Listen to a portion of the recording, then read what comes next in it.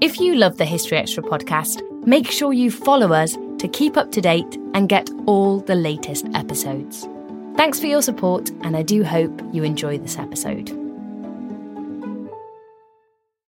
When you need mealtime inspiration, it's worth shopping Kroger, where you'll find over 30,000 mouth-watering choices that excite your inner foodie. And no matter what tasty choice you make, you'll enjoy our everyday low prices, plus extra ways to save, like digital coupons worth over $600 each week. You can also save up to $1 off per gallon at the pump with fuel points. More savings and more inspiring flavors make shopping Kroger worth it every time. Kroger, fresh for everyone. Fuel restrictions apply.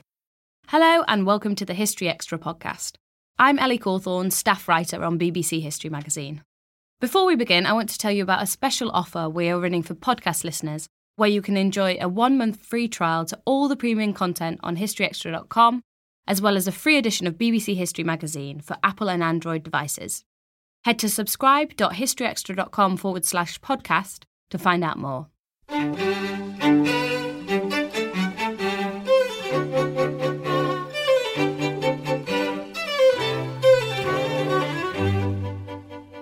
It's very possible that these buildings can go up in smoke, and that's an awful thing.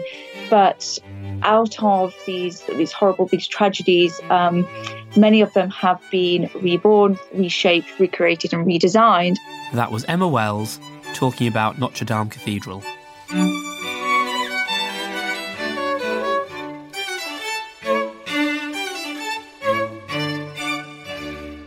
You're listening to the History Extra podcast from BBC History magazine. We're the UK's best-selling history magazine, available across the globe in print and digital formats. Find out more at historyextra.com/subscribe, or look out for us in your digital newsstand or app store. Hello and welcome to the History Extra podcast. I'm Rob Attar, the editor of BBC History magazine. On Monday night, a terrible fire caused extensive damage to one of Paris and indeed France's greatest landmarks, the medieval Notre-Dame Cathedral. In today's episode, you'll hear from Dr. Emma Wells of the University of York about the fascinating history of the building and the reasons why this blaze has caused such sadness around the world. Putting the questions to her was our staff writer, Ellie Cawthorne. What was your reaction when you heard the news about the fire at Notre Dame on Monday? Well, I think we all were absolutely sort of devastated, horrified, shocked. However, fire within cathedrals, unfortunately, does happen and happens quite a lot. We have seen it throughout the centuries. I know some may say that, this doesn't happen. Fire doesn't happen in Gothic cathedrals. And often that is the case. We saw it more in Romanesque, Norman cathedrals, because there was a lot more timber. But I think, as we have seen in the images, there is a forest of timber. It is called the forest in the roof. And therefore, with timber and with metal, the metal gets extremely, extremely hot. Therefore, it's very possible that these buildings can go up in smoke. And that's an awful thing. But out of these tragedies, many of them have been reborn, reshaped, recreated, and redesigned. And that's also how we've got these great innovations. So an absolute tragedy, but there's certainly hope for the future. The news has obviously triggered a massive reaction. Why do you think Notre Dame holds such an important place in the heart of the French nation and is such an iconic building? For several reasons, really. Well, for so many reasons, in fact. It is, in terms of its architectural history, it is an extremely important building. De Sully, who built the cathedral back in 1163, who started the Gothic cathedral as we see it today, he wanted to sort of make an architectural standpoint, as it were, to help launch a revolution in Gothic architecture. He was seeing what was going on down the road at Saint-Denis. He saw great, not only large, expansive, but tall buildings filled full of light, which they hadn't seen before. They were sort of used to these Romanesque buildings that were a little bit more, dark with the great large columns. And as a result, he wanted to emulate this. He wanted a building that would rival it in Paris. to show, in fact, that Paris was not only the political, but the economic and the religious, the spiritual hub, the capital of France. So as a result, we get this extremely large, huge building. I mean, when you see it on the images, you can see it's an icon, a landmark in Paris. And it was the first to have sort of 4 stories in height, extremely large. And it was this was achieved via flying buttresses. So this sort of skeletal cage structure that we see, which sort of surrounds Notre-Dame. This was achieved through the flying buttresses, which took the weight and the force outwards and downwards, and therefore that allowed the architects to build upwards. But what's sort of quite interesting and important is that although they were building in this Gothic style, although they were building these great, expansive, heightened buildings, in the nave, they actually were using Romanesque capitals, Romanesque columns, pillars. Building on the site of a Roman temple to Jupiter, though. So the original site was Saint Etienne, so a basilica. And then the Gothic church was built on top. So essentially what the architects were doing, what de Silly was doing, was referencing the past, so referencing these Roman origins. And through building upwards, they were sort of going into modernity, so referencing the past, but moving into the present. So an extremely innovative, modern approach to building, and therefore an extremely important architectural achievement. You mentioned earlier about some of the medieval construction techniques. So your thought is that the Gothic structure isn't necessarily particularly vulnerable to fire. This is just really a case of bad luck. In our sort of Romanesque buildings that we have seen, that we saw before Gothic buildings, the Romanesque style before we saw Gothic, there was a lot more timber. There was a lot more timber. A lot of the roofs were timber. And then we get, in the Gothic period, we have the stone, the rib vaulting, and that's what we see here at Notre-Dame. And as a result, these sorts of rib vaults create a sort of barrier between, and a sort of protection. There is a sort of fireproof protection in the middle of, in between the timber and in between the stone. So they act as a barrier, so that rather than just the whole roof going up in smoke and therefore just shattering to pieces, as it were, that's why the building that we see today is still, there's essentially a skeleton there. It is still standing, if you see what I mean. There's still a structure there. So if things had sort of reached a high temperature and the vault had essentially come down, that would have been it would have been a lot worse. We would have seen a lot worse, really. But I mean, the timber itself, there is a lot. I mean, don't get me wrong. As you will have seen, it's referred to as a forest, and that's what supports the roof. I mean, some of those wooden beams are 100 meters long. They date back to the 13th century. We may not ever find a forest large enough to replace them. But with that, the heat from the fire reached probably about 800 to 1,000 degrees, which completely decimated the roof. And as we've also seen, there was extensive water damage. And so the stone has weathered quite a lot of the storm, yes, and so although it seems like it's standing, the mortar that's holding it will have been exposed to these extreme temperatures. Many cathedrals have been damaged by fire or other natural disasters over time.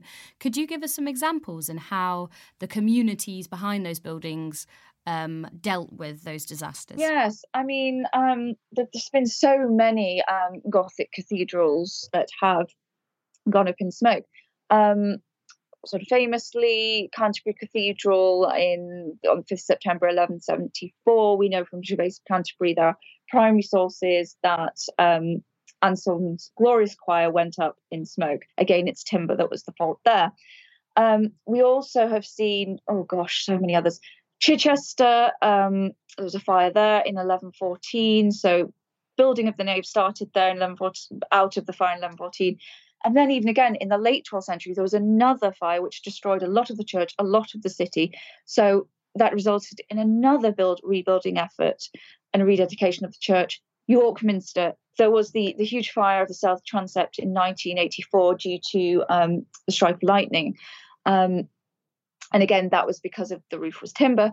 In 1829, there was a fire because of an arson, a man who came in, and as a result, he set the choir alight. It was an act of arson. He hid in the north transept. But as a result, what we found out through John Brown, the clerk of works, he realised that the columns of the nave extended far beneath the ruined floor of the choir. So he revealed the true extent of the undiscovered Norman crypt. So that's what I was sort of saying earlier about we can discover things could be reborn from this rubble.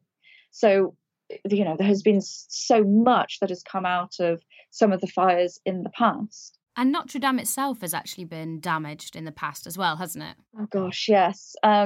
It's seen a lot through its years. It's been the victim of sort of destruction and restoration. We'll say that's two different things. In the 16th century, as part of the resistance to persecution, the Huguenots raided it. It rid it of all its statues and its images because they were considered idolatrous.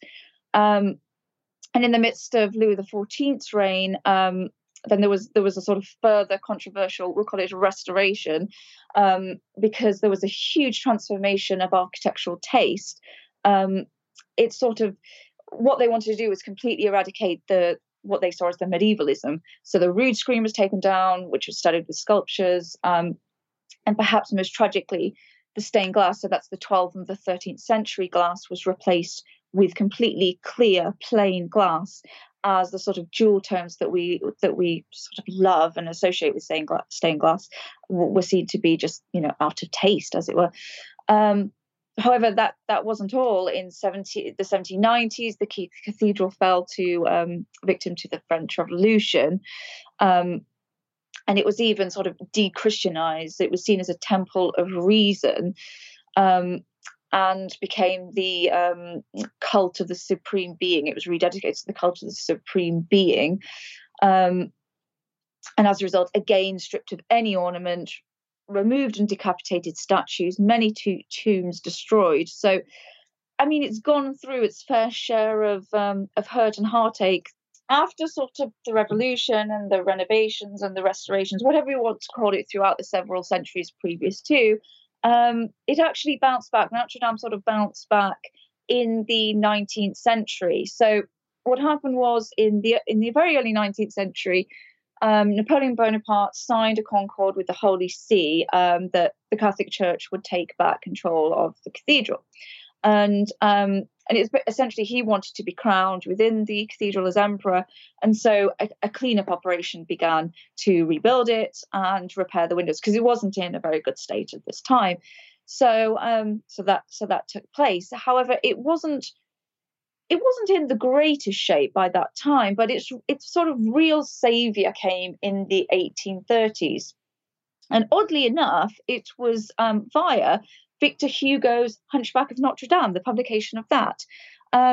Victor Hugo himself was a leading light of French monasticism, and he, through his novel, he drew attention to the cathedral's plight by spearheading a sort of resurgence of interest in the medieval Gothic past. He sort of built up the fact that Notre Dame was such an important icon to Parisians and the French, and that it was in this such sort of degraded state. In 1844, Louis Philippe, the new king of France, entrusted the project to two architects, and the main was sort of Viollet-le-Duc, and the Duke himself, he sort of started this, and was sort of the main spearhead behind it. Started this sort of an imaginative reconstruction based on contemporaneous medieval artworks and sources, and it lasted for about 25 years. So what he did was it included the renovation of the destroyed stained glass windows. He replaced them with his new designs. New bells were recast to replace the old melted ones. They had been melted down in the 18th century to make cannon. And then new statues were carved. And also the spire that went down in the flames, that was actually a 19th century Le Duc reconstruction. which was modelled on the original 13th century spire and bell tower that was taken down in the 1780s. So what he did was sort of a 19th century medievalism intended to recreate this sort of monument of France's past. So it actually became the sort of icon and beacon of Parisian and French culture that we know and that we think of when we think of Notre-Dame today.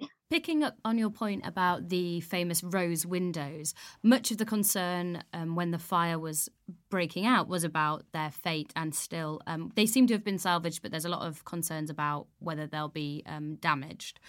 Why were they so significant, and why are they such an important part of the building? They are an extremely important feat of engineering, these sort of oculi, these very round, intricate tracery, as I say, skeletal type structures are such a feat of Gothic engineering. The West Rose is perhaps the earliest. This dates from, I think it's around 1205. It represents, the iconography represents virtues and the vices, the legs of the month, the signs of the zodiac. Then we have in the north transept, a little bit later, sort of mid-13th century, was the best preserved of the three.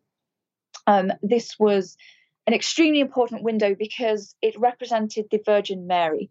It had the Virgin holding the Christ child surrounded by the Old Testament characters, so the 16 prophets, the 32 judges and kings. So as the cathedral was dedicated to the Virgin Mary, it was sort of an embodiment of that. And then the South Rose depicted, this was sort of, again, a little bit later, but still 13th century, depicted the life of St. Matthew and the infancy of Christ. So the theme was the last judgment of Christ surrounded by the angels and the Virgin. That was severely altered in a fire, sort of in the destruction and in the 19th century. Viollet-le-Duc in the 19th century, he restored that. So there are sort of bits and pieces of the original glass, but the point is that, 13th century, very early 13th century glass, there is so little of it in the world left and in such great condition, let alone within these beautiful rose oculi, intricate traceried windows. That is why it's so important, because there just aren't these examples anymore elsewhere. York has a few, there are other cathedrals that have a few, but in this sort of amount, no. The cathedral is also home to many important religious relics and artefacts. What do we know about the fate of some of those? From what I've heard, they seem to have come out. They seem to have been rescued. Although this is debatable, we need to find out more about this. There's the relic of Saint Louis. But there's also, as we know, the crown of thorns is an extremely important, extremely significant relic. There's also fragments of the true cross, one of the holy nails. But on top of that, those aside, of course, they're extremely important. But on top of that, in the sacristy, there's a number of priceless items, including, medieval manuscripts, jewels, chalices, crosses, some of the most revered religious and cultural objects from medieval Europe. As I say, we've heard that they have been rescued. Let's just hope that that is the case. And I mean, it's not just that they are of medieval origin, but we just don't have other examples of these. These can never be replicated, and that's why it's so important that they are. Macron has stated that he intends to start the restoration process as soon as possible, and that he's hoping it will be back up and running within 5 years. How possible do you think that sounds? It's extremely difficult. It's an extremely difficult question to answer at this stage until work sort of moves on in terms of understanding the damage. There is such a huge process to go through in order to find out, what state it is in. Extensive works must take place at the time of a fire, and there was also huge scaffolding covering much of its exterior. It was in a state of renovation, so that's in point. So even the fact that, the scaffolding that was already up there will have to be delicately taken down because it will have suffered with these huge masses of heat. Then we have to come in, we have to put protective covers in, we have to shield it from the wind and the rain because that's a problem at the moment. It is exposed to the elements. Then there's the whole issues with cleaning out the debris the debris won't just be forgotten and removed. That will be analysed, that will be looked at. What can we learn from this? And then, buildings archaeologists will come in order to record the building, the surviving fragments, the surviving stone and artwork, in order to see what can be salvaged.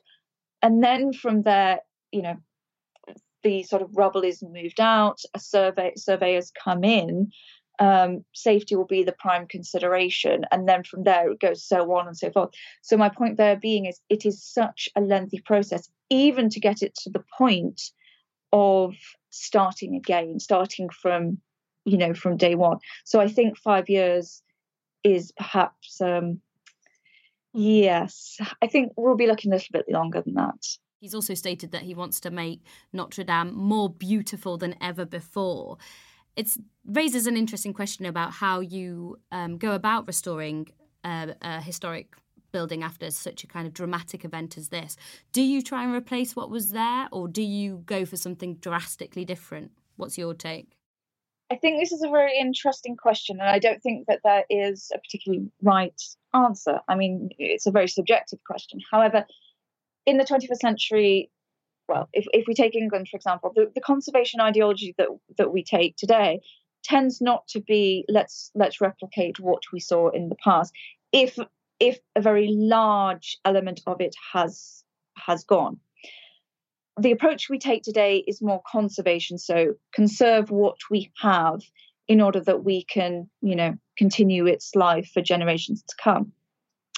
We don't take the approach as much as restoration, so we don't get rid of what was there and create something new or something more beautiful or, emulate the medieval. I think it's difficult to answer the question at the moment because we don't know the extent of the damage. Do we leave it as it is and leave it as a monument and a testament to time, history, culture? Or do we rebuild as it was, or do we create an entirely modern approach? I think perhaps the latter might be an idea, some sort of glass structure that allows you to see through and see what happened and just see what is left.